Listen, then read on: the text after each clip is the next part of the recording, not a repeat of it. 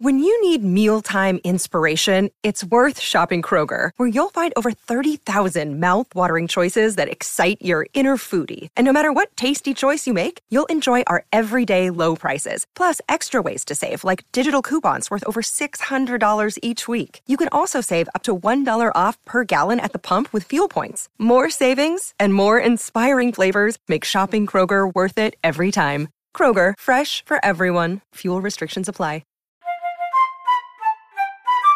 Hello and welcome to the Tifo Football Podcast. I'm Joe Devine and I'm delighted to be joined by Seb Stafford-Bloor. Hi, Joe Devine.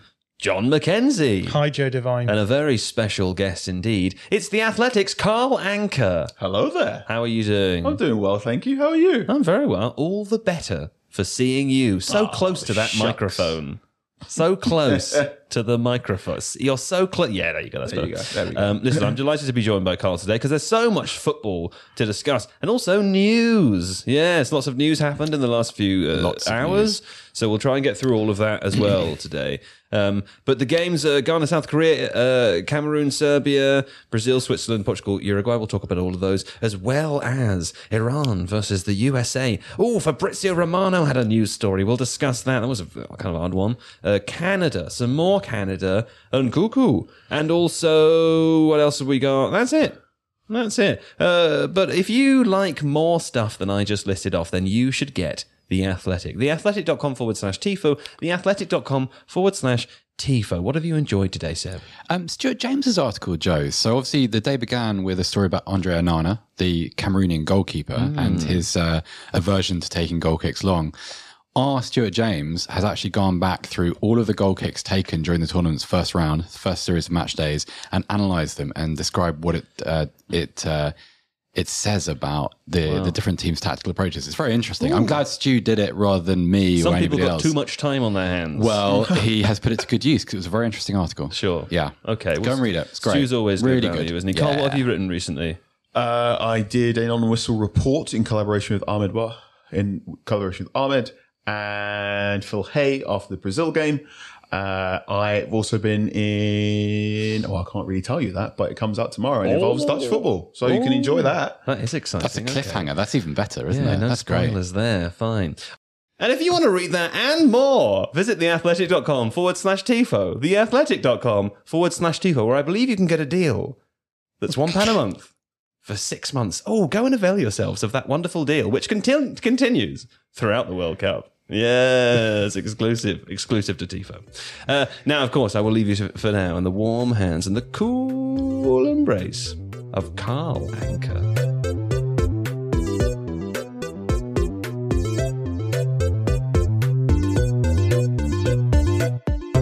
Let's begin, though, with Fabrizio Romano, because Fabrizio Romano tweeted this evening that said that Agnelli and the entire Juventus board are resigning. Yeah, that also includes Pavel Nedved. It's strange. We don't actually have any facts or any reason why this has happened, but this is hugely significant. Obviously, Juventus have been embattled throughout the season because of what's happened on the pitch. Also, financial issues at the club, questions about Max Allegri's future at Juventus. Performances haven't been very good. And Fabrizio Romano, as you say, Joe, is reporting that they are both gone. So there's going to be there's a promise of a major restructuring imminently, a new board, a new direction. Strange one. Obviously, most people know Agnelli from his role in the Super League. He's kind of like not head villain of the Super League, but he was He was back up to Florentino Perez, and he spoke. The word I was going to use was eloquently, but I fundamentally disagree with what he was saying. He spoke a lot of words about why the Super League was a good idea, and he cited children's interest in Fortnite and Call of Duty as a reason for why the Super League would exist. My disagreement with that was he never quite understood that the versions of Fortnite and Call of Duty that under 20-year-olds were playing have a free-to-play model. Yeah. And I just believe the Super League, as he portrayed it, failed because he was an individual that did not understand that he was in the content business as well as the footballing business. That's an interesting take. Well, you also had an interesting take, John, which was to say that you can't believe Allegri has out-survived the board, given how complicated the footballing matters at Juventus are right now. Yeah, I mean, the football at Juventus has been bad this season. Like, they've crept up a little bit in the last few games before the break for the World Cup, but there was a lot of surprise that he hadn't gone earlier. Obviously, there are questions about the finances at Juventus, whether or not they can afford to get rid of Allegri. That's what the speculations are. But the whole, I think, trajectory of the last few years, maybe even the last decade or so of Juventus has been pretty much a downward spiral in a lot of respects. And we remember the time when Antonio Conte was there. We remember the time when Allegri was there the first time. And they very much seemed on an upward trajectory, certainly in terms of the domestic leagues. But there was always this paranoia about not being able to win the Champions League.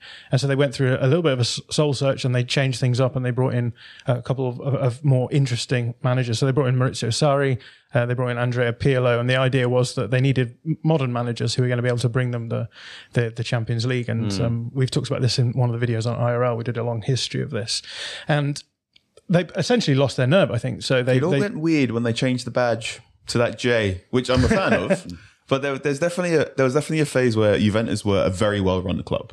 And then I believe they lost one of their executives who went over to Inter Milan. His name currently escapes me. And then that sort of began Inter Milan's rejuvenation and climb up, and they stopped being a year zero football club. And I've said this a couple of times on Twitter, where a lot of the time Juventus make decisions and you almost want someone from an improv class there to go, and then what?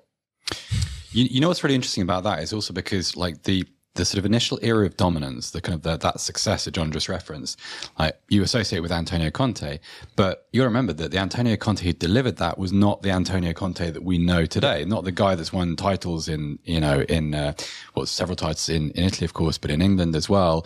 It didn't have that reputation, so it was a little bit of a lunge. In it also, like it was built on, I mean, not solely, but there's some really good transfer decisions, not least Andrea Pirlo on a free transfer, Arturo Vidal coming in, like Paul Pogba, of course, was like, when you look back on that kind of thing now on Transfermarkt, you think, Paul Pogba, that's a good deal. Paul Pogba had no reputation whatsoever, really, other than being someone who was frustrated at not playing for Manchester United and Alex Ferguson. I am adjusting my mic. Thank you, Joe Devine. And so all of these good decisions sort of led to that era. And then over time, if you look back at some of the decisions now, it's exactly as Carl says. There's not an awful lot of long-term planning involved in them, I don't think. I think it's and forgive me, TIFO viewer, listener, I'm going to compare things to professional wrestling. But there's often this phrase in professional wrestling that essentially become a mark for yourself, that in your rise to the top, you begin to believe your own myth and you begin to believe your own exceptionalism. And Juventus's climb came from years of running around in the wilderness. I remember 2010, where they were quite happy to just get into the Europa League and whatnot. And they made a lot of very, very good decisions in a row for about 5 or 6 years. Yeah. And they made these decisions because they looked for market inefficiencies and they were thinking long term. And they had a very, very good manager. And somewhere along the way, and I will probably point to one of those Champions League defeats to Barcelona or Real Madrid, they stopped making good decisions, or they stopped understanding why they make good decisions and started believing we make good decisions because we're Juventus. And any decision Juventus makes is correct. Instead of going, we need to stop thinking like the other top teams in Italy and need to outsmart them. And if you believe yourself institutionally exceptional, I don't care if you're a government, I don't care if you're a football team, I don't care if you're a university. And you podcast host? Or a podcast host, or a professional wrestler, or indeed a podcast guest. If you start thinking, I'm going to be fantastic because I'm me, essentially that exceptionalism will rot you from the inside out. Yeah. You go from a position where you start off doing a job and you work really, really hard because you want the position. And then you get to a point where you get that position and you think the position will protect you and insulate you from future bad decisions. And this is how you end up with this weird state of Juventus. Do you think I really need to tell me to? I need to get out of here and make some changes. Do you think the standard of Serie A during those years was complicit in this as well? Some of those inefficiencies? Because if you don't, the cliche about you need 2 really good goalkeepers at any club, right? And if you have one who's much, much better than the other, over time, you see a kind of a long-term decline and a complacency. I always felt it's kind of the same in football leagues. If you have one team who dominate a league and are virtually guaranteed a title to the point where they concentrate all their resources on European success, eventually, kind of internal scrutiny on decisions and kind of long-term strategy is the thing that suffers. I think it's a combination of a number of factors. I definitely think there was a point where Serie A I mean, there was always long-term articles of why couldn't Serie A compete in the Champions League? What does Serie A need to do to compete and whatnot? And definitely Juventus, to use the English, took their eye off the ball a bit. Yeah. If you look at Massimo's got a fantastic essay in Players Tribune where he describes the Champions League final against Real Madrid. And he said it was his life's ambition. He planned that meticulously, planned that final. And he describes just this incredibly mortifying feeling watching Cristiano Ronaldo go supernova in that game and just going, you can't stop that. You cannot legislate for when one of the best players in the world decides I'm going to take over. And I think the good plans and the long-term sensible planning of Juventus coming undone against superb individuals that you can't necessarily legislate for in a collective. And when that happens, you essentially, go a bit supervillain. Oh, no, that effing Kryptonian, if you're Lex Luthor or whatever. I need to find a way to tear him down, which is why Juventus lost their way a bit, because they went from thinking of a smart, sensible collective marketing to, should we just buy him?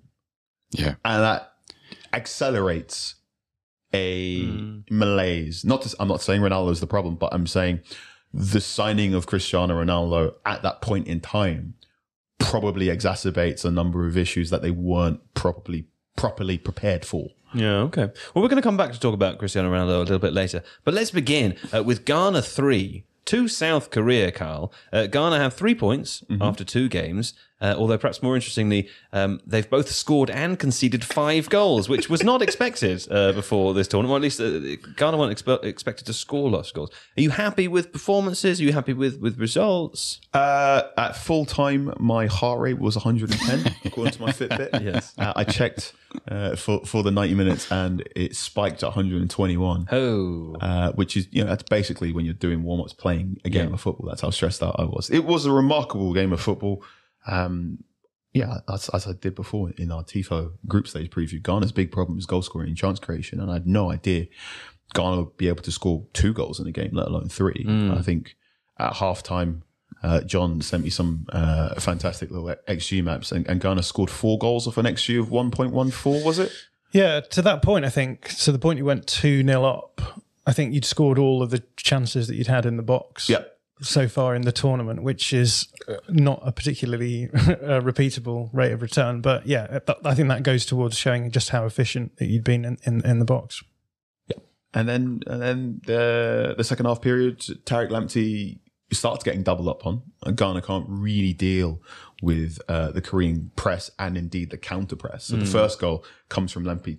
He thinks he's won the ball and begins to try and play out the back, and he's immediately seized upon by 2 Korean attackers. The cross is, it's absolutely superb. And then Mr. Cho has a thumping, towering header to finish. Great header, that. It was an awesome header. It's one of those, I love a header where defenders get skittled by it. Yeah. Like when I'm hoovering in my living room and my cats are kind of scared and scattering. It's the same principle. I can imagine you doing that and going, oh, Stafford Bloor scores the winner.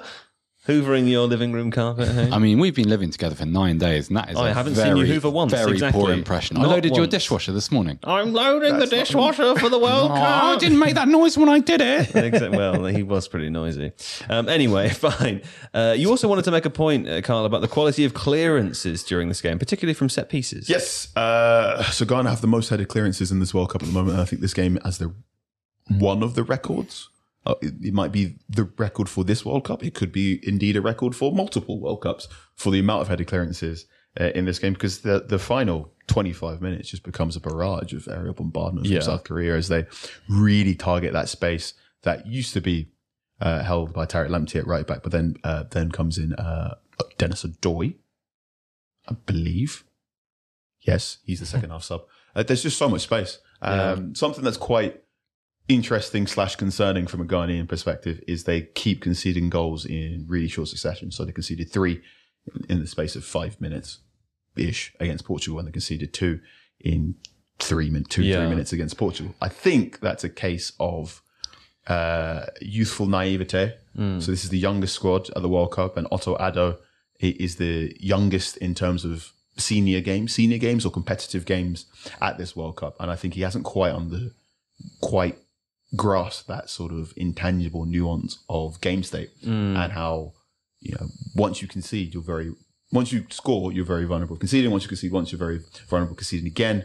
There's been a lot of, not just in this Ghana South Korea game, but there's been quite a few group games where you see a goal's been scored and someone on one of the teams starts tapping their foreheads with the focus thing, which shows that the World Cup isn't too divorced from Sunday League tactics. Hoof it long, maximise your set pieces. If there's a nippy lad, hit him with a reducer, and focus after a goal. Still 0-0, lads. Yeah. I'm just listening to the hiss in here, but I think we've all collectively fallen into a snake pit in Indiana Jones. I imagine that's. It's gone. It's gone. We addressed it directly, and it's gone. In which case, John, let me ask you: what did you like about what Ghana did in possession? Yeah, I just wanted to point out just a really nice set of movements that they were doing to try and generate a little bit of space in the wide area, and the second goal in particular was interesting because it came from that wide area across into automatisms.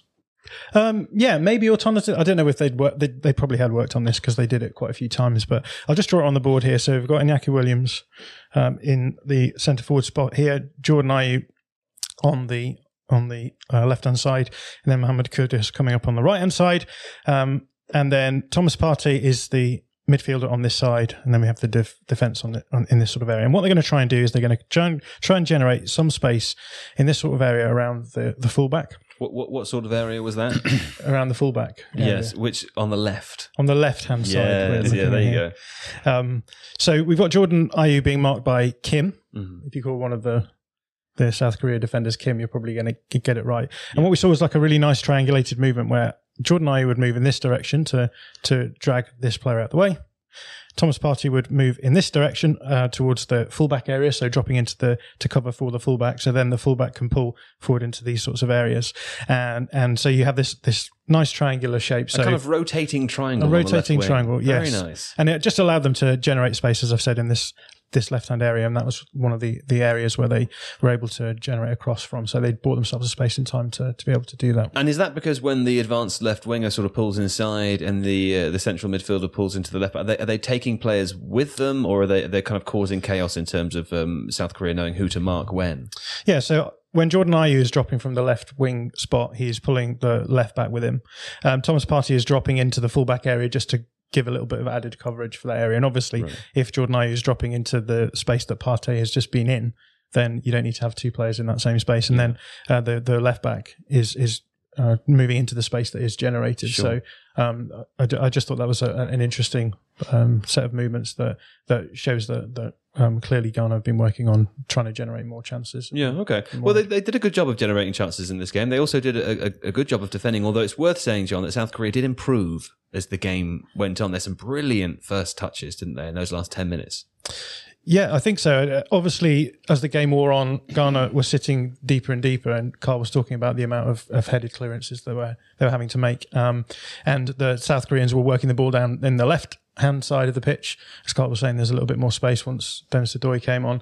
And those were the two areas where the crosses came in. That was the area where the two crosses came in for the two goals as well. But yeah, a lot of wide crosses for the goals. And if people were watching the BBC commentary, they may have seen the exploration they did of the defensive line that South Korea had for the first goal. So I wondered if you wanted me to just talk you through that a little bit. Sure, I'd love to hear. So the issue was that the South Koreans set their defensive line quite deep. Mm-hmm. So I've drawn the line on the board here. It's sort of between the penalty spot and the 6-yard box, really quite deep. And they had a number of defenders. I'm not going to put all of them in there, but just going to show you the example. And the free kick was on the left-hand side, fairly deep, quite a long way wide. And obviously you're going to try and get the ball into this sort of area. And what happens is the ball comes in.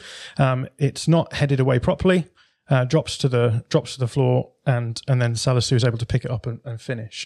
And the commentary team at BBC was saying, actually, you might expect that defensive line to be much higher in this sort of instance for a number of reasons. But if you had done that, this line would have been up here, and if the ball drops on the edge of the box, it's a much less dangerous chance.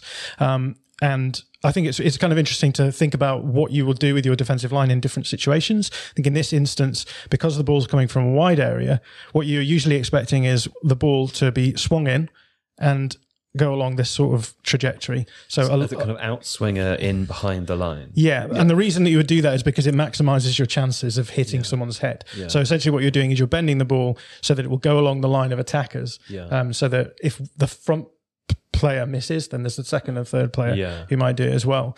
And so as a result of that, if you are a team like South Korea who don't have the same aerial ability as their opponents, if you move your defensive line high, it just means that you're making it much less likely for them to get the ball in a dangerous area. They have to really work hard to get the ball in that sort of area. Now, if it was from a more central situation, say the free kick was here. Now, obviously the wall rule applies. So that then starts affecting where your defensive line can be, because if you want to have a wall in front of the goal, then they have to be 10 yards away from the ball. So that then starts pushing the wall back as well. But again, if you think about the trajectory that the ball's coming in from a more central position, it's much harder to get the ball. You're basically aiming for one person rather than three people, as we showed on the other one. So the idea is that if you're in a wide position, you want to get the wall as high as possible, so that the opposition are being forced away from the goal, so there's no danger of it just dropping into this sort of area around the edge of the 6-yard box, which proved to be so dangerous for South Korea. McAngles there. McAngles, indeed. With a maths lesson. I enjoyed that greatly.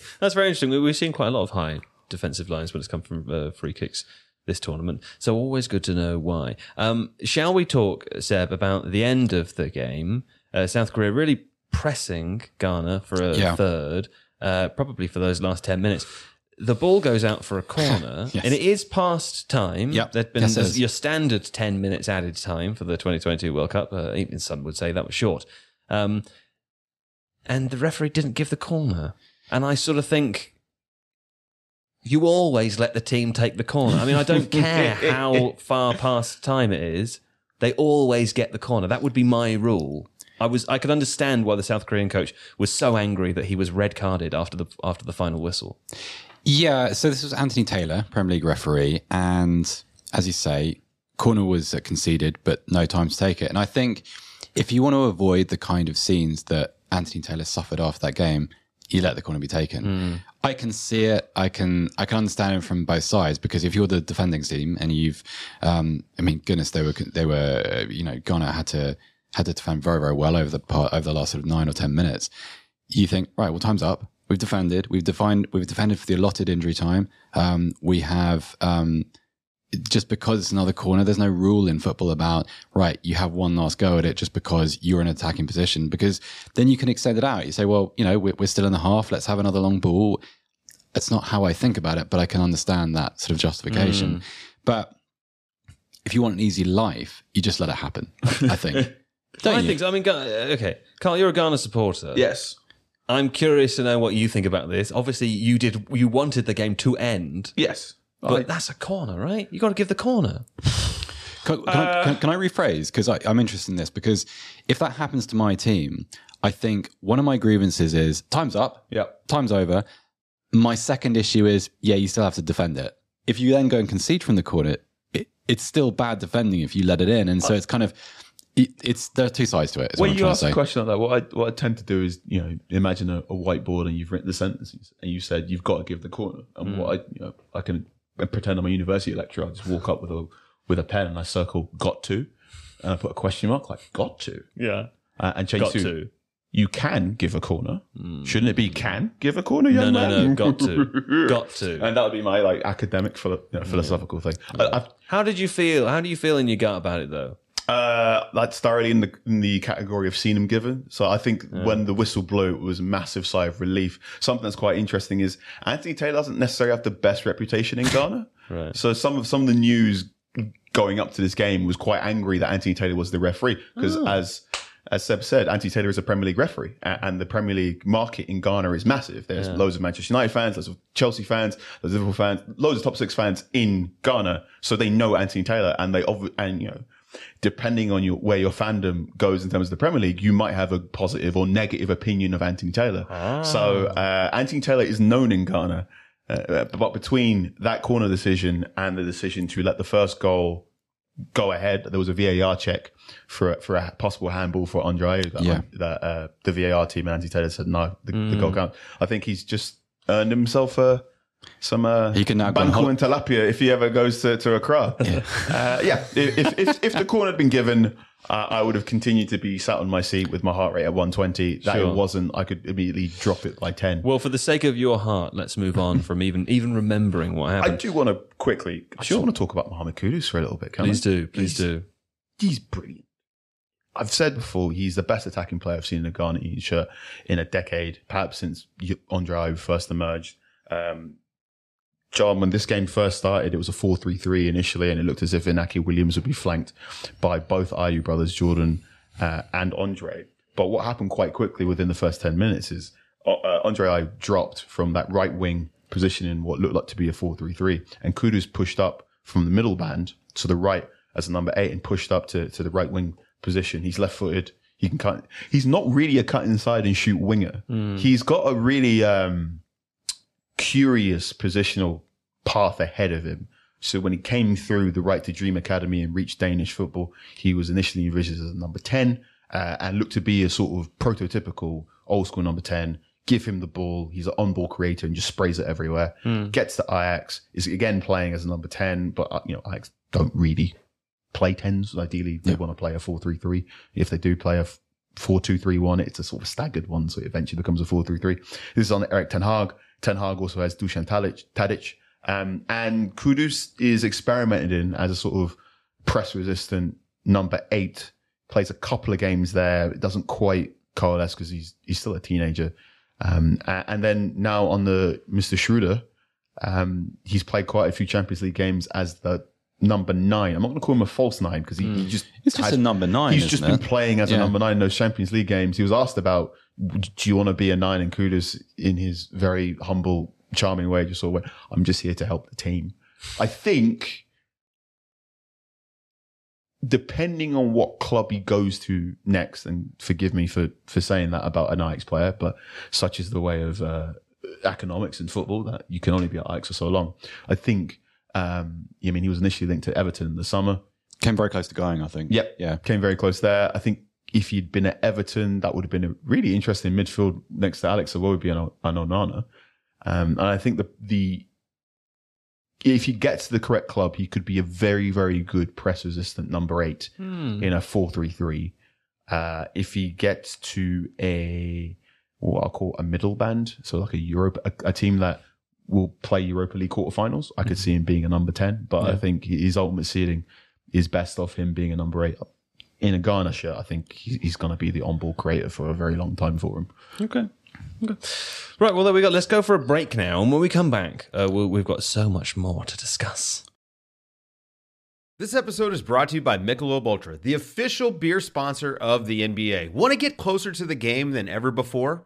Michelob Ultra Courtside is giving fans the chance to win exclusive NBA prizes and experiences like official gear, courtside seats to an NBA game, and more. Head over to MichelobUltra.com/courtside to learn more.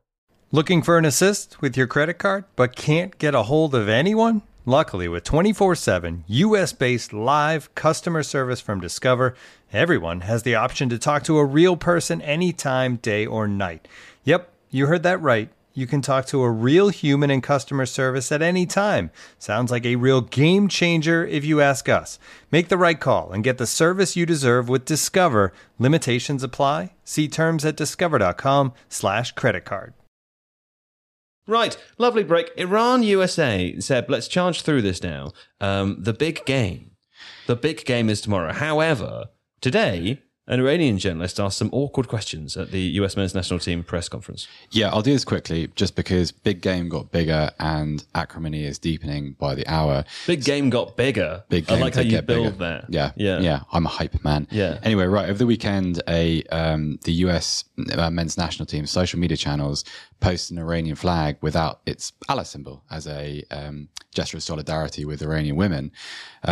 Consequence of that was Iranian FA were deeply offended, complained to FIFA, and today in a press conference, Greg Berhalter apologized, said it's nothing to do with the team and all the coaching staff, and he's right, it's nothing to do with them, it's a different sort of organization within US soccer. Another Iranian journalist asked Berhalter also whether he'd asked Joe Biden to remove a naval fleet from the Persian Gulf. Also corrected Tyler Adams on his pronunciation of Iran. And then asked Tyler Adams, I've got the quote here, are you okay to be representing your country that has so much discrimination against black people in its borders? So speaking in English as a second language, so it's doesn't read that well. Obviously a really tense press conference, not your usual World Cup pre-match fare. I'm going to read you what Tyler Adams said in response, because I thought it was very, very impressive. Sure. He said, there's discrimination everywhere you go. One thing that I've learned, especially living abroad these past few years and having to fit into different cultures, is that in the US, we're continuing to make progress every single day. I grew up in a white family with an African-American heritage and background, so I was very easily able to assimilate into different cultures. Not everyone has that ease and the ability to do that. And through education, I think it's super important. Like you just educated me right now on the pronunciation of your country. So, thought that was pretty impressive, pretty composed for a young guy. A young person in a pretty difficult spot there, obviously, because that attracted a lot of media coverage. But to say things are pretty tense is probably an understatement, Joe. It's it's quite some build up to this game tomorrow. Yeah, okay. There is a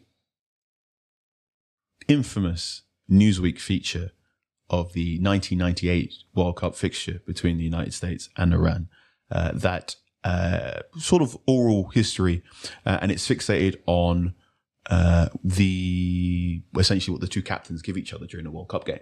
And there was a long discussion going into France 98 after the history between the two nations of USA Soccer going, what do we hand the Iranian captain? So if you can hunt down that article, I heartily recommend it for a snapshot at US-Iranian politics from 1998. And I'm sure some media organization will write the article about what will happen when the two captains meet tomorrow as well. Worth also plugging that our guys at the Athletic over in our American offices, they're doing a piece on this tomorrow morning. So can't tell you exactly what that is at the moment, but do look out for it in the morning. Maybe read it just after you do Carl's excellent piece. To be revealed. Let's stay with the USA just for the time being, because news also emerged about Gio Reyna today. Yeah, so another sort of non-footballing issue arose. Basically, Eric Ronaldo, the former US men's national team international, was having a conversation with an LA Times journalist on Twitter Spaces, in which he said that Greg Berhalter had lied about Gio Reyna's injury and his availability, which was a curious thing to say. Bold claim. He also said that there was some friction in the camp and that the players in the American side wanted Gio Reyna in the team. Seems to have rode back on that a little bit since, and Berhalter has kind of not hit back, but sort of calmed the situation down a bit and said, that's not who I am. Said to the gathered American press corps, I'm paraphrasing, but he said, basically, you guys have dealt with me over these years. I'm sure you don't think that that's how I operate. I don't know. I have never dealt with Greg Berhalter, or I don't know anything about Eric Ronaldo beyond his footballing career, so I have no idea. But it's, again, noise. We've spoken about this a few times. Noise, distraction. It is a huge game for America tomorrow, as it is for Iran. I don't think it needed hyping any further than it has been. Sure. And also, yeah, it's. I just think if you try and put yourself in Gio Reyna's position, that's quite an awkward spot. I think, like, you've got this conversation going on around your fitness, and his dad is high profile. Claudio Reyna, of course, played for Manchester City amongst other European clubs. Very, very good player. Yeah. So he's in a tricky position and hasn't played a lot of football. That was weird. Hasn't played a lot of football. Not football, not football either this season for Borussia Dortmund. And so is a little bit short of match fitness, but even so, I don't think this would have been particularly helpful for him. Very weird. Okay. Well, listen, Dylan Blue in the chat helpfully points out, and I don't know if this is wrong, so it's not my fault if it is, that there was a programme on BBC4 the other night for British listeners about the previous US-Iran game, which is apparently on iPlayer. That's very interesting. I might give that a watch. Check that out. Thank you to Dylan in the chat there. Fine. Let us move on to discuss Cameroon 3 Serbia, Carl. One of the best games, one of my favourite games of the tournament so far, with maybe the best new goal, Abubakar with a very disrespectful lob. Did you enjoy? A lob, a scoop. A scoop. It's a scoop. It's not a lob. Scoop. It's a scoop. It's a Poborski. I'm calling it a scoop. It's one of those. It's one of those techniques you don't see often in the professional game. As well, you'd assume the ball is too heavy. Yes. In youth football, or if you play playground football, the sponge ball, you can get the scoop on it. The technique as well is incredible because when I watched the slow motion replay from the side, I could scoop like that, but only if I had like a minute to get my foot under it properly, and then go. Yeah. Whereas his foot just arrives and scoops. Gets the scoop, stop, drops the defender, gets the scoop. Small conversation as to whether or not he would have gone for the scoop if there wasn't question marks. I think he thought he was offside. Yeah. Which again, but the fact he put the ball in the net is something I really like, and something quite a few old pros have often said. Even if the whistle blows, put the ball in there anyway. As practice. The only way to make that better would have been to turn around and walk away before seeing it go in. Yeah. It's also a mildly funny goal because Vincent has beef or aggro with Mohamed Salah. Not that Salah's ever reciprocated or ever commented on it, but Vincent's been, I'm going to keep calling him Vincent because normally I call him Uncle Vincent because he's a man that, he's earned my respect. Yeah. He's a man that has an aura of that. If he walks in the room, I'm going to stand up because he's a serious individual and he scoops people. He said during AFCON, I don't give a toss. I don't care if people hate me for what I'm about to say, but Mohamed Salah doesn't impress me. We have the same talent. Is the only difference is that he has, he plays for, the only difference is he does it for a big club. And he's often played with that sort of chip on his shoulder. Yeah. Mohamed Salah is his, latest target of ire, but he has had a club career, and his route to professional football has had a lot of, like many African football players, had a lot of, you had to get the right bus, or you were right on the verge of dropping out and you had to find, and it was the right time, the right person, the right thing. And he has used that as fuel for other football players who believe hasn't had that come up. I would prefer it if that beef stays in childhood pettiness and just doing that rather than clattering each other in a football field. Yeah. But for now, that was fun. His reputation in the Cameroon national team is also quite fun because he's got that, what I call the aging veteran, what some people call grandpa death, in that I can't play 90 minutes, but I swear to God, whippersnapper, when I get into this football field, I'm going to play good. Put me on for 45 and I'll scoop. Yeah.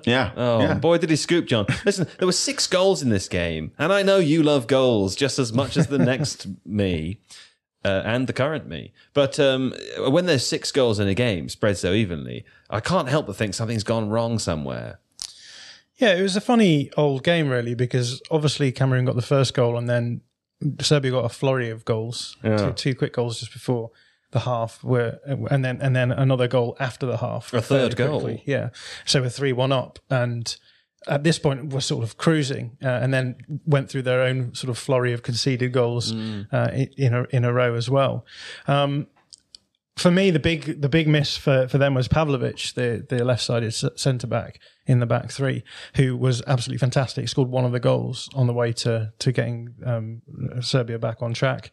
When he came off, the goals came through his part of the pitch as well. But I did a video about the fun teams to watch before the World Cup, and I had Serbia in there.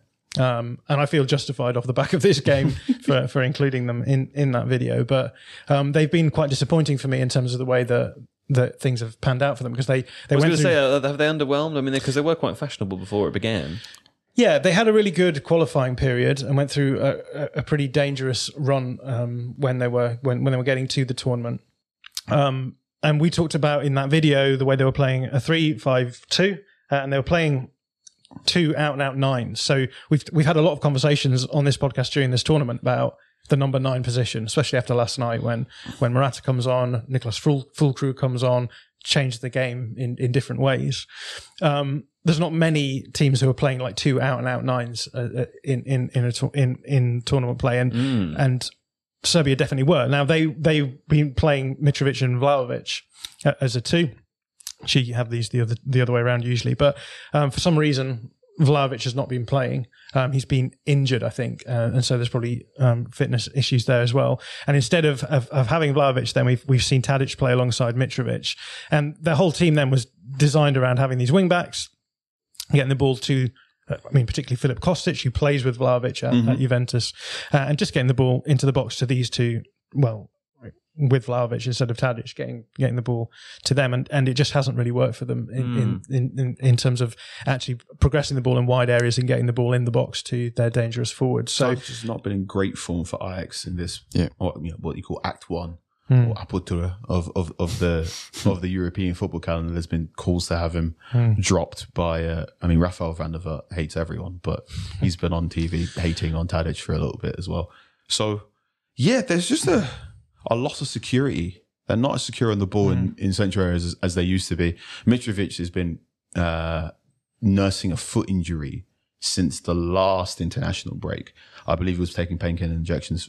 Pete Rutzler, who reports on Fulham, was saying he was taking painkiller injections every single game for Fulham after that international break. I watched Fulham beat Leeds, and he went down, went up for a header, went down, sort of clutched his ankle and just limped around for 35 minutes. So he's been playing through the pain barrier for a long time.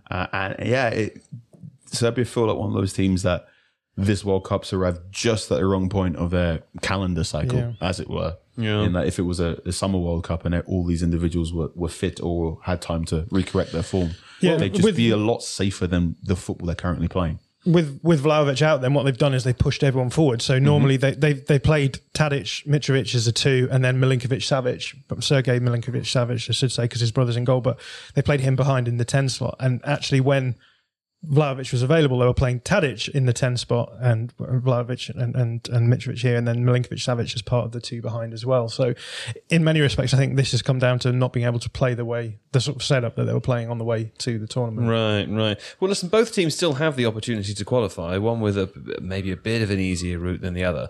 We'll come back to that in a moment, Seb, because first I want to ask you about Andre Onana, who has left the Cameroonian team. Yeah, a little bit of uncertainty about whether he's left permanently. That's still a little bit up in the air. There was a hope, certainly amongst the kind of the Cameroonian coaching staff, that cooler heads would prevail and that he'd decide to stay. Don't know whether that's been the case, but there's an issue over the way he plays. Andre Onana, obviously really good with the ball at his feet, likes to play out of his box, likes to distribute short. He's a footballer, basically, as well as being a goalkeeper. Rigobert Song, not a fan of that, wanted to kind of modify Onana's game, so wanted to see him distribute long, try and maybe hit channels, go towards a target man potentially, and there's just no agreement. And Onana, there was no compromise between the two. So I don't know if that's permanent yet. Things may change overnight or tomorrow, but at the moment, not. This is big. It's explosive. Again, I'm going to go back to Players Tribune, because Onana wrote a really good essay before AFCON in January about how it was really important for him to make that AFCON tournament, held in Cameroon, especially after the fact he missed so much football due to his drug sanction. There's also bits in that essay where he describes his way up the footballing pyramid and how he was nudged and dismissed for one, being a football player that wants to play in that style of play, and being wanting to be a goalkeeper, because everyone always views goalkeepers weird, and 2, like fighting the stereotype of being a black goalkeeper has always been hard, because the accusation for years and years and years is black goalkeepers can't concentrate, very racially charged. And Onana comes on, and not only is he a fantastic goalkeeper, but he's also a fantastic modern goalkeeper, and he's doing it as a black man, a very proud dark-skinned black man. So he very much is he gets this far by never changing who he is for anyone, and I think that might have. And again, please excuse me, I might be reading into this editorially and putting on a dollop of ice cream, but I think that possibly would have made a conversation like Rigobert Song, like, could you calm it down, a little bit more charged than it needed to be. I was already thinking about ice cream when we were talking about scoops before, and now I'm 100% going to be upset when I get home and there's no ice cream there. Do you think it's quite strange? Because obviously, like, when I think of African goalkeepers, like great African goalkeepers, I think of Nkono and Bell. Both Cameroonian, like they had that great rivalry, and Nkono made his name at Italian 90 really for the kind of the broader audience, and yet still, like, Cameroonian goalkeeper faces these challenges. It's really strange to me. It is. I've just watched. Well, I say just watched. This year we're watching AFCON, and still the conversation was, oh, look at how funny AFCON is, or look at the disorganization, right? There is always a certain casual AFCON viewer that watches it because they want to see something break or fall over in that sort of you've been framed thing. and Onana as well as Sebastian Haller and other players were very, very outspoken going to the AFCON tournament, going, no, this is just as important as a European Championship or indeed a World Cup. Because I mean, I think Yaya Toure said, if you consider how hard it is for an African team to qualify for a World Cup, winning a World Cup is next to impossible, whereas winning an AFCON, because it happens every single 2 years, that is the goal as an African football player. So for a Cameroonian player to leave World Cup camp is a big deal. Yeah. And to leave in this manner is huge. And also, I'm just going to be really mean. One of the goals Serbia scored probably wouldn't have happened if Onana was in goal, because he probably would have kicked it properly. I think he saves another one of them too, because I just think he's a better goalkeeper. Yeah. Well, hopefully there's a resolution can be found there. That would be nice. I mean, Cameroon, of course, going on to face Brazil in the final game, which is a tough ask, although Brazil have already qualified, so maybe there's an opportunity there for them. Serbia, on the other hand, facing Switzerland, Seb, in a potential winner-takes-all scenario. There are other outcomes available. That's a bit of a heightened environment. Sure is. Just before we get there, Joe, so the chat's saying that actually Onana has now been expelled from the Cameroonian camp, so that seems to be permanent now. Thank you, chat. Right, yeah, Serbia, Switzerland. I think for context... Don't always trust the chat. No, I think the chat's right, because there's more than one person in the chat, and it seems pretty definitive. Right. We trust the chat. It's the chat's fault. Wisdom of the crowds. Yeah, exactly. So, Vox Populi. for those people that remember 2018... The chat called you a Voy Boy yesterday. A Voy Boy. Because he likes to ride around on those electric scooters in Germany. They're called Voys, and now he's a Voy Boy. That's quite funny. I walked myself... I walked myself into the abuse. It's fine. I deserved it. I've been trying to make it stick today. Yeah. What do you think? Will you take it up? I need to seem on it. It seems discriminatory in some way, doesn't it? It does seem like that. Yeah. I'm not going to say it. Okay. Sorry, Seb. I was going to talk about Serbia, Switzerland, and what happened in 2018. Mm-hmm. Obviously, the big issue with Serbia and Switzerland is the Kosovan independence from 2008. In that game, Granit Xhaka and Xherdan Shaqiri both scored. Both of them are Kosovan. I think Granit Xhaka is also of Albanian descent. And when both players scored, they made the eagle gesture, which is reference to the Albanian flag, which has a double-headed eagle on it. It's a nationalist symbol. And there was a lot of fallout. So Mladen Krstić, who was the coach of Serbia in that game, one of the issues for the Serbians was that they were denied a penalty, which they thought should be given. And he was talking about the referee afterwards, and he said, I wouldn't give him a yellow or red card. I would send him to The Hague. Then they could put him on trial. Yeah. So it's tense. It's important to remember that 1 million ethnic Albanians were forced from Kosovo during the war, and it's a political footballing rivalry, as you'd expect. And there's a lot of, we talked about this before, there's a lot of noise. Granit Xhaka and Xherdan Shaqiri have both worn the Kosovan flag on their boots at different points. These sets of players do not like each other very much. There was also a picture of a flag in the Serbian dressing room this World Cup, which included a picture of Serbia and included Kosovo on the landmass that was on the map as well. So it seems as though there may be thoughts on some of the players in Serbia as well. So it's going to be pretty charged, I think. Yeah, okay. Well, a charged affair there. Cameroon, Brazil. Carl, very quickly, do you think Cameroon have a chance here, given that Brazil have already qualified? I don't think so. Cameroon haven't won a World Cup game in quite some time now. And while their starting game's very good in the first 15 minutes, they often have this lull where they're getting hit for 2 goals in quick succession. Brazil have such a strong squad, perhaps up there with France as the largest strength and depth. And I think an opportunity to qualify from the group with 3 wins and 3 would be appealing to Tite. This could be one of those games where Brazil, how do I put this? Experiment with knockout football and saying, can we just hold on to the ball for 20, 30 minutes at a time and just keep an opposition at arm's length, because we need to do this in the knockout stage onwards. And I think Cameroon, unfortunately, going to be Unwitting test subject. Okay, I'm curious to see that. Fine. Well, listen, let's go to another break now. And when we come back, we will get through 2 other games and 2 other news issues. And we're back. There we go. What a lovely break. I had a fantastic time during that break. But there's no more time for breaks now. Let's talk about Nkunku. Because Fabrizio Romano, second mention on today's podcast, he's doing well today, isn't he? Fabrizio Romano announced earlier that Nkunku to Chelsea is nearing completion, John. What do you think about Nkunku? This is the first I've heard of it. Well, which is exciting. Let's get John McKenzie's live reaction. Yeah, very interesting. I think there's been talk of this for a little while, right? There has, so it's not really a live reaction. And anyone who watches the Bundesliga knows that Christopher Nkunku is a real talent, and he has been, particularly I think last season was excellent. Essentially carried them to the DFB Pokal, the domestic cup in Germany.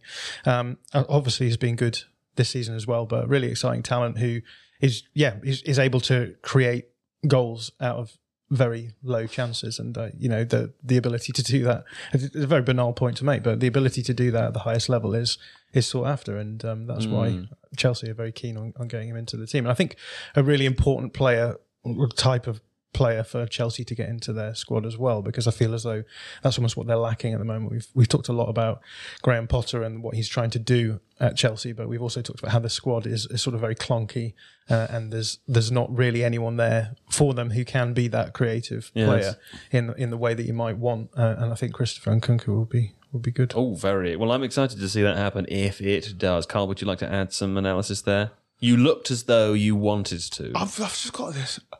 With Chelsea. Again, they need an improv person. The room go, and then what? Yeah. I think Grace Robinson, fantastic tweeter, and got a great newsletter and Substack that you should all subscribe to. Grace on Football. Yes. Yeah. Opined that this is one of those sort of transfer deals where Chelsea went, it's a good player in the market. Just get him in and we'll figure it out later. Yeah, right. I think it doesn't work unless there's a number 9 coming through the door at some other point as well, with somebody who can play that role better than the players they have on their books at the moment. Like, Nkunku needs something. Nkunku needs a reference point. Yeah. Like, that's always been my feeling at Leipzig. Different team, different setup, different standing in the game in Germany to what Chelsea are in England, yeah. But he works best when there are other focal points. He's a super player. Really, I like it. Also, what's exciting about him, I think, over the last 2 years is his development has been so quick and so dramatic, and you're still not quite sure what his peak is.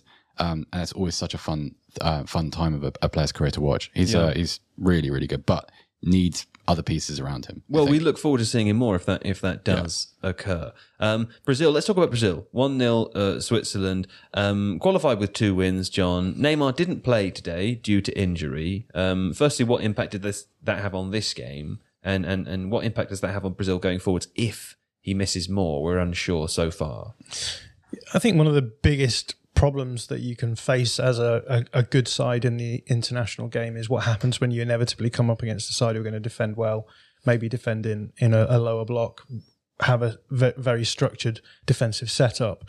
And Neymar is basically the cheat code for that, because his ability to move the ball around, to dribble defenders in central spaces, not just in wide areas where there's a bit more space, but in the centre, pull defensive structures around and generate space for his teammates is really important. And obviously wins a lot of free kicks as well, which can help in those situations too. He's a game changer who changes games. That's right. Yeah. I listened to the podcast the other day, heard that. That's a good line. And was that not you here? I wasn't in for that one, last I time? don't think. I think call him a JJ was on. playmaker. That's a playmaker. He made the plays. There you go. Carl's picking up what I'm putting down. But please continue. So yeah, in terms of what happened sorry, you've completely thrown me. But, Michael Irvin quotes will do that. yeah. See, this is what happens. I'm in full flow. Yeah. And then I'm you sorry, hold you John. for nothing. You Yeah. do. No, but you were saying about Neymar as being a cheat code for a low block. And of course, Switzerland, very difficult team to come up against if you need to score a goal. Yeah, and the Swiss have always been very solid in these sorts of situations. Now, Neymar was replaced by Paquetá in the sort of number 8 slot where Neymar's been playing. Now, Paquetá is a creative player. He's more creative through passing than he is through dribbling. So the big question is how's that going to change the game? And Paquetá was brought off at half time for Rodrigo, who plays for Real Madrid, also plays with Vinicius Jr., who was on that side. So it may have been that Chiche thought that there was going to be more dynamics between them. Ignoring Fred. Fred's on the other side. It's all right. Poor Fred. Poor Fred. Fred Fred was the direct in terms of the body that came in for Neymar. It was Fred, but you are absolutely correct. I'm talking about just the roles. Yeah, in terms of the role, it is. Sorry, Paquetá, which I didn't. I was saying Paqueta. So. Well, I was saying Paqueta too, but we discovered it's Paquetá. Well, it's Paquetá, I think.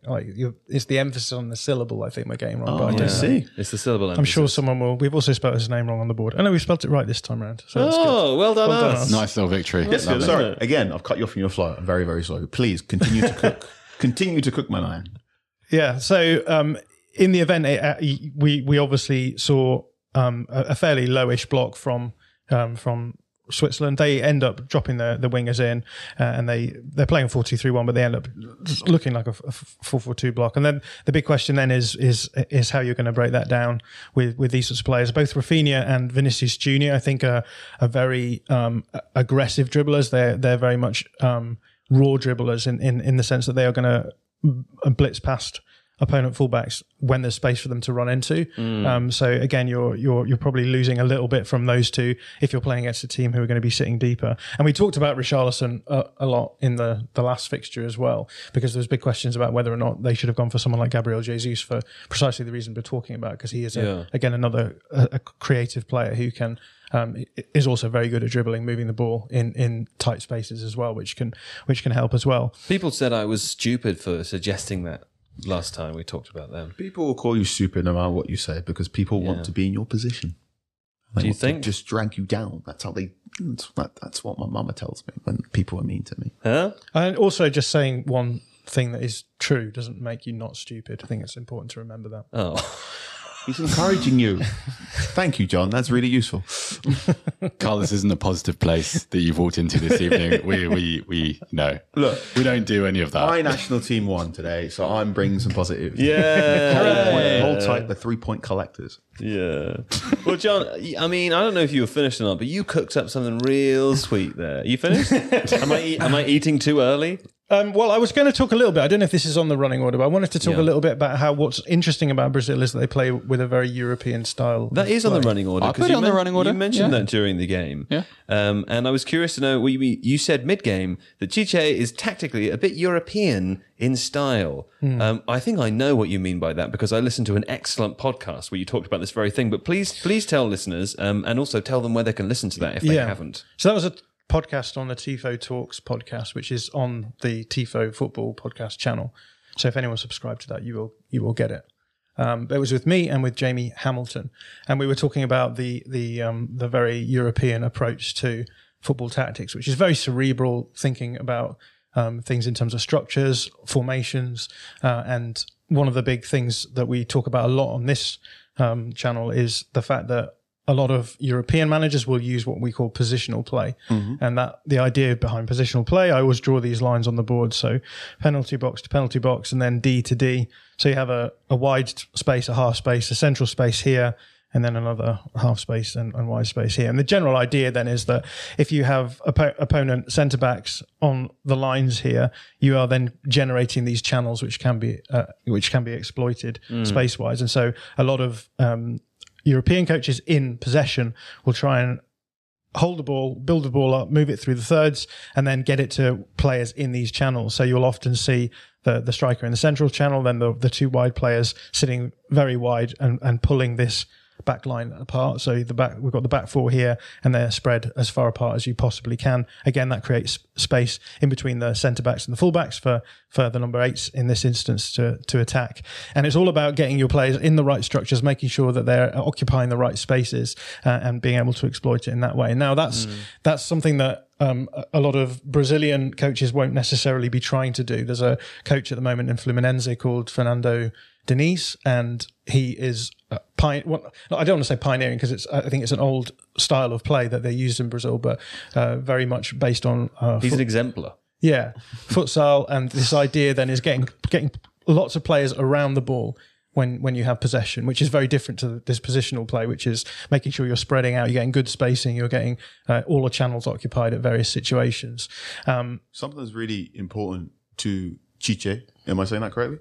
Yeah. Is he went on a European pilgrimage before the 2018 World Cup. Oh. He, I believe, basically just before he begins his process with the Brazilian national team, when Brazil football needs to change and update itself, goes to Europe, spends a lot of time with Carlo Ancelotti, I believe, spends a lot of time in Italy, spends a lot of time in Spain, and he's basically just tries to learn as much European club football he can bring back home to Brazil, and not only help the top national team, but hopefully trickle down to other levels as well. This is one of the big things that sort of marked him out as trying to do Brazilian football differently. It earned him some raised eyebrows and a lot of credit in the bank going into that 2018 World Cup, and made a lot of Brazilian football fans believe that was going to be their World Cup. It also caused a quite interesting immediate reaction after they lost to Belgium, where at least one Brazilian football fan went to me, well, is Roberto Martinez a genius because he beat the person we believe is a genius? So what happened there? But yes, Chiche is a really interesting thinker in football, and he's been really almost like a holistic approach. He's very, very popular with his players. Like if you hear the accounts of kind of squad life from Brazilian players, Brazilian internationals, he's as popular as a Brazilian coach has been in like decades. Which seems super important, given the amount of egos and talent, and given sort of how you can have players like Gabriel Jesus sitting on the bench. That matters, because you got to have someone that, from a player's perspective, you respect, who you admire, and they seem to have that, and it's an essential ingredient for a stacked squad, I think. I would say it's interesting that Carl brought up Carlo Ancelotti, because I believe he comes up in that podcast that you referenced with yourself and Jimmy Hamilton as potentially the most South American of European coaches, which is an interesting. But if you haven't listened, have a listen. It's one of the best podcasts I've listened to in a really, really long time. John's chat with Jamie Hamilton. It's on the Tifo podcast. It's great. Feed. It really is. Yeah, you can go find that. Yeah, John can't say that. I would really love to spend more time talking about it, but unfortunately. Can I just conclude? Because Yes, please, what I was going to please. say was simply that this is a very structured way of playing. A lot of Brazilians are brought up playing a much less structured way of playing and playing futsal and stuff. And that's where a lot of the stylistic ideas that you see and think of when you think of Brazilian football come from. So I think the obvious question to then ask is, if you're trying to overly structure the way that these Brazilians playing, are you actually removing something of their upside? And again, I think this will be a question that is raised if Brazil don't go all the way. Is this just too European a way of playing football? Should Brazil be returning to this more, I guess, flamboyant, but also more? It's less spatially concerned. It's more about getting players around the ball, playing really quick 1-2 passes through the field, and generate chances in that way. So I think that's a kind of interesting question that will be raised as the World Cup goes on. Yeah. Okay. Well, let's talk about that a little bit more when we have more time next time. Yeah. Okay. Canada. What happened with Canada's goalkeeper, quickly, Seb? Nothing good. So in last night's game, You're the bad news guy today. I really am. I'm really, yes, not a great I'm role. delivering, poor news all the way through the podcast. Yeah. So there was a flag displayed by the Croatian fans aimed at Milan Borjan, the Canadian goalkeeper, who is of Serbian ethnicity.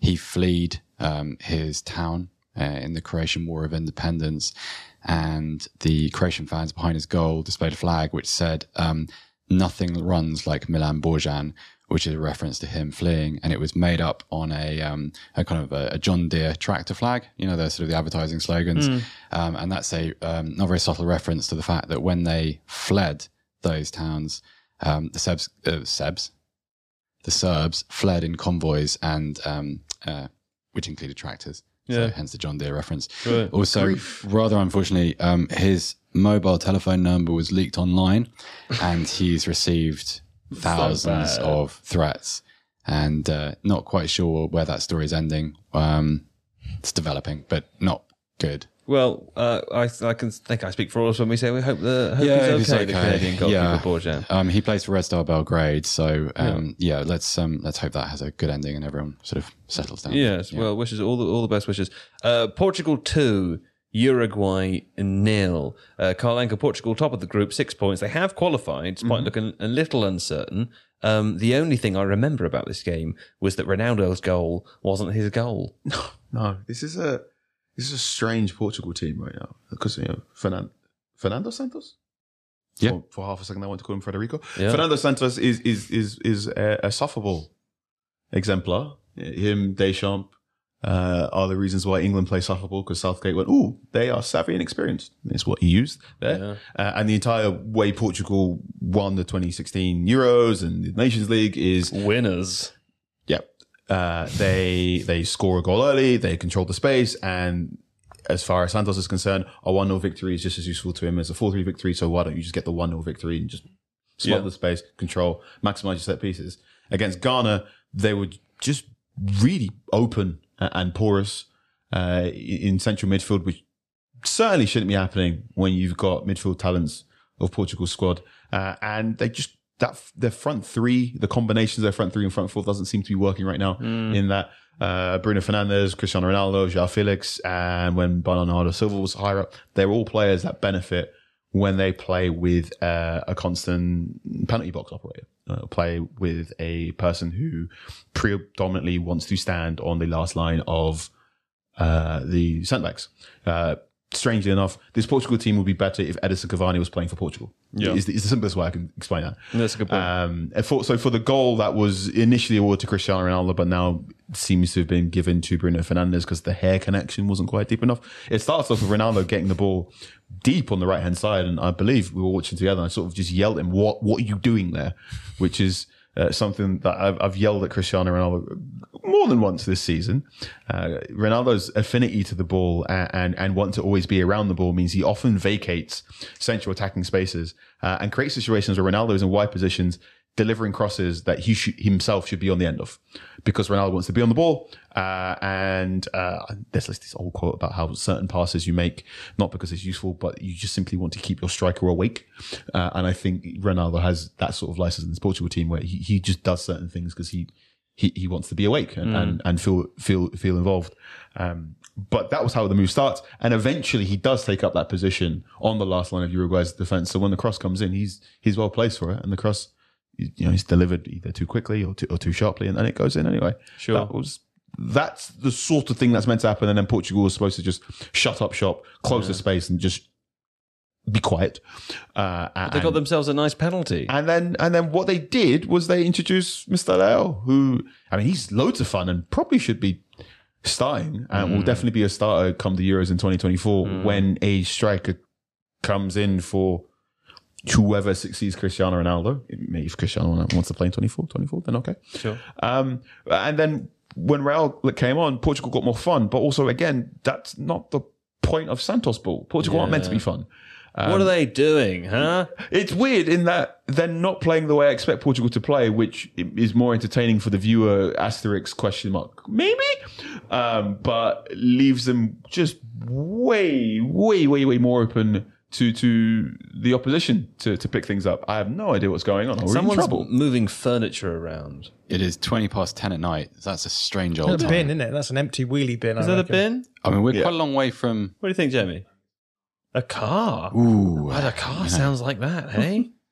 That's a bad car. That needs an MOT. Okay, well, anyway. Portugal more fun, but it always leads these 15 to 20 minute periods where the opposition can go, oh, look, your midfield is vulnerable. I'm going to just progress up the field, which is, John, that's what happened for a good chunk of the second half, wasn't it? Uruguay just kept going. Yeah, Leao was brought on for Ruben Neves, and then João Felix was dropped back into midfield, which it seems weird for someone like Santos to be so concerned about solidity to then drop someone like Felix into his midfield, but realised fairly quickly that wasn't going to work, and then brought on Nunes and Paulinho as well to just solid things up a little bit. But yeah, Rafael Leao having a great season at Milan, having had a great few seasons at Milan, but again, another one of these players who is if you're wanting to play in a very specifically defensively solid way, he's going to give you a huge upside going forward, and that's why everyone wants to see him play,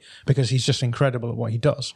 But in terms of if you're wanting to keep a game tighter, it can raise some sort of questions as to how much space he's going to give on that side as well. So let me ask you, Uruguay haven't scored yet. They can still technically qualify if they beat Ghana and South Korea lose to Portugal, which is a possibility.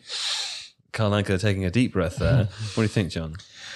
I think that Uruguay have been really quite conservative as well. Carl called it sufferball before, but I think the problem with Uruguay in this game was that they just sort of sat back until the goal, and then they sort of went for it a little bit more and didn't quite have enough to actually manage it. But again, we've talked a little bit during this World Cup about whether or not that approach is actually working out as well as it has done in the past. Yeah. Yeah, I think I always remember what Rafa said to me after the Euro final. That sounds like the beginning of a song. Rafa Honigstein. Rafa Honigstein. Not Rafa Leao. No, Rafa Leao. Rafa said on Totally Football after the Euro final, sort of really sad in the cave of Wembley.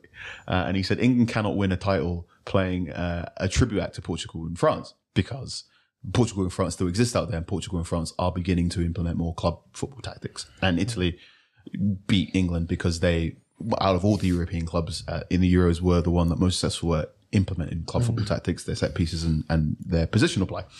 And I think this World Cup is beginning to see a number of nations caught in between suffer ball and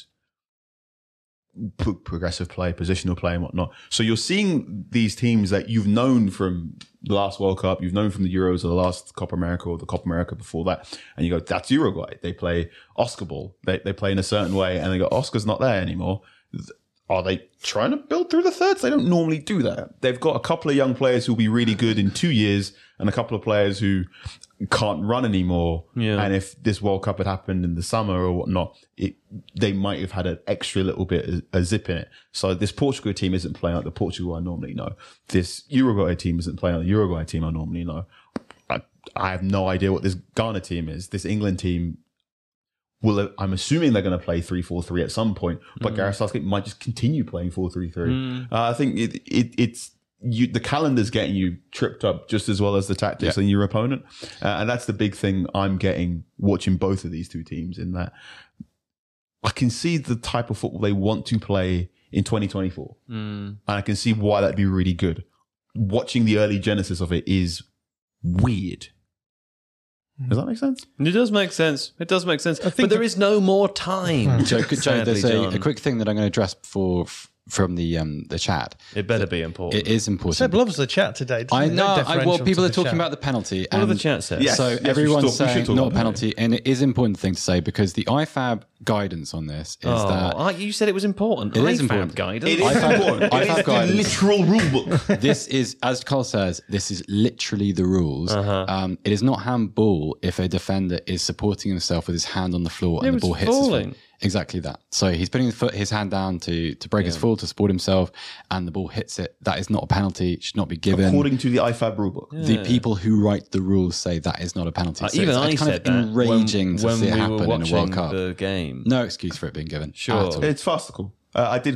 Someone's calling me Seb IFAB Bohr now. Yeah. I found it absolutely farcical. I got really raging and I looked down and realised I was wearing a Ghana kit. He's got why am I raging about an injustice that's happened to like my big World Cup rival? It's good to rage. It was quite cute to watch all the Portuguese players just sort of stand in a circle around the penalty spot. It's like, no, we won't let it get scuffed up.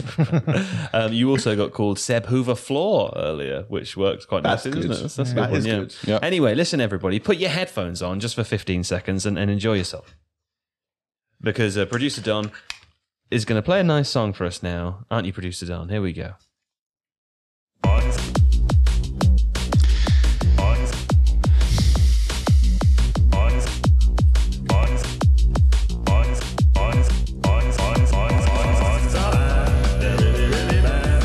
John, dance. On beat.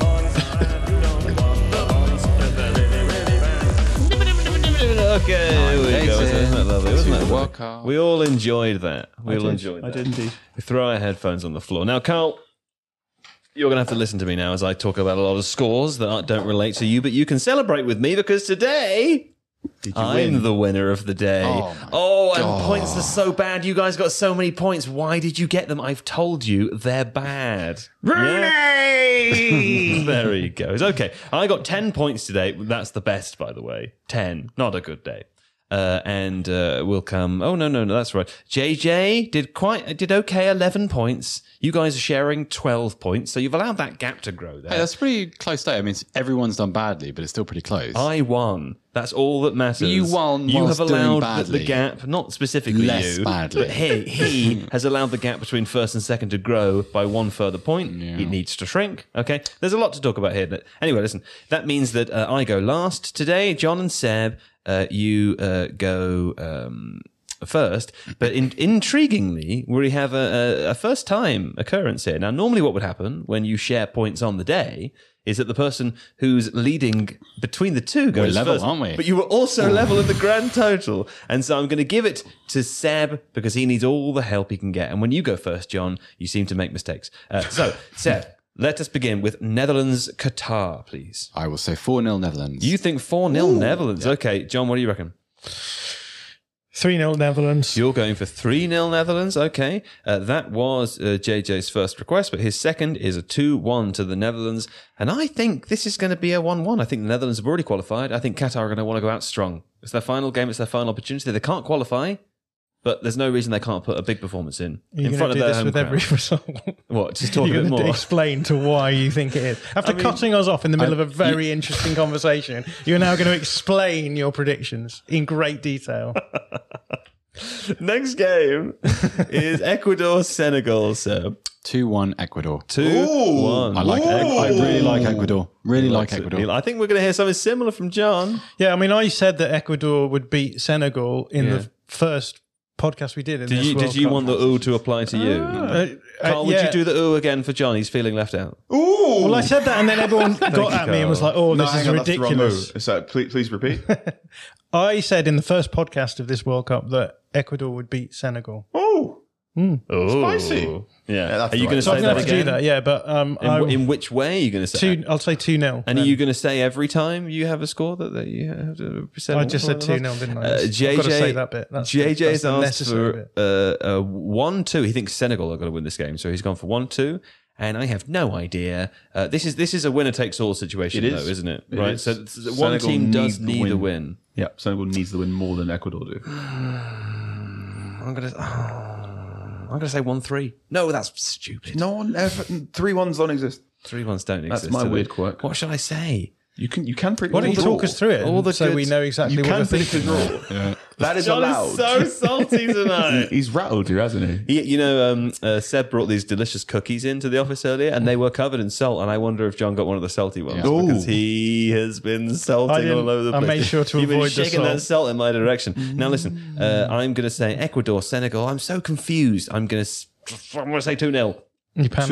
No, I panicked and said 2-0. Didn't I say Ecuador. 2-0? I know. I meant to Senegal. I'm going to go Have we- 0-2. Before you all do this, did any of you check on Enner Valencia's injury status? Absolutely not. We don't Okay, do you things just like do that for invite. points Carl, are this bad. isn't a We serious don't care game. about facts. Availability Except and players. JJ's at home checking on the status because he's playing it I'm sensibly. not nervous. I'm just saying. Seb Stafford. Oh no, it's me. It's who goes first? Seb. Seb goes first. Seb goes first. Which game you want first? I want Wales, England, please. 2-0 England. 2-0. Okay. Wales are very confident. John 3-0 England. 0-3. Okay. JJ Bull has Got to gone catch JJ. 5-0 Wales. No, he's gone 1-1. Okay. Which is, to be honest, is what I was going to go for because I think Wales are going to come out strong tomorrow. And I will explain myself. I will explain myself. This is the champion's advantage. He gets to explain himself. I get to explain myself. Apparently, there's more space in the podcast. Oh, incredible.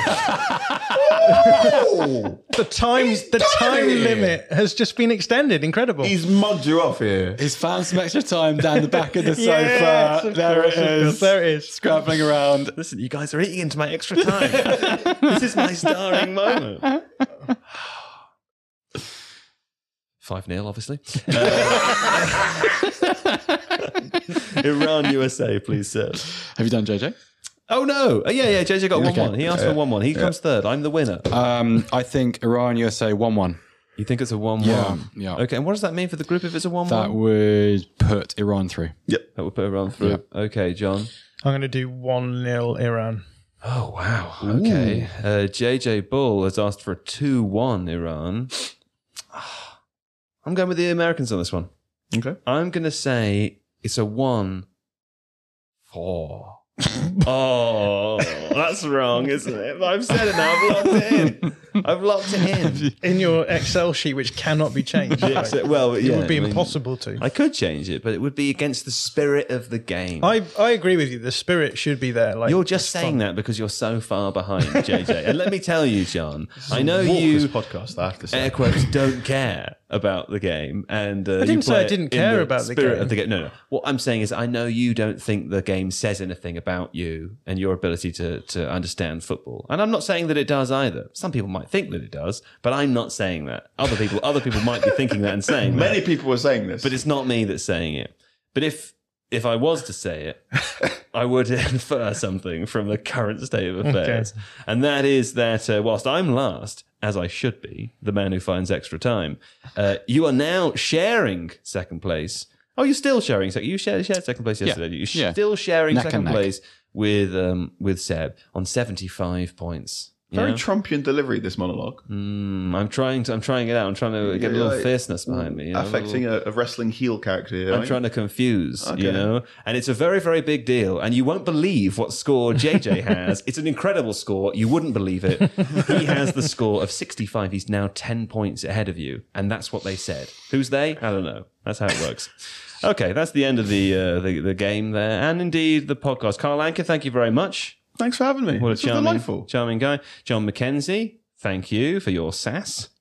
You're welcome. Yes, I am welcome. Seb Savablaw, thanks for attending. Thank you, Joe. And thanks as usual in the producer's box over there. We've got Jamie and Don. A big thank you to them. Yes, we'll be back tomorrow with JJ Ball and more as we discuss all of the big games. Until then, take care. Goodbye. Stay hydrated. Sleep Be good. well.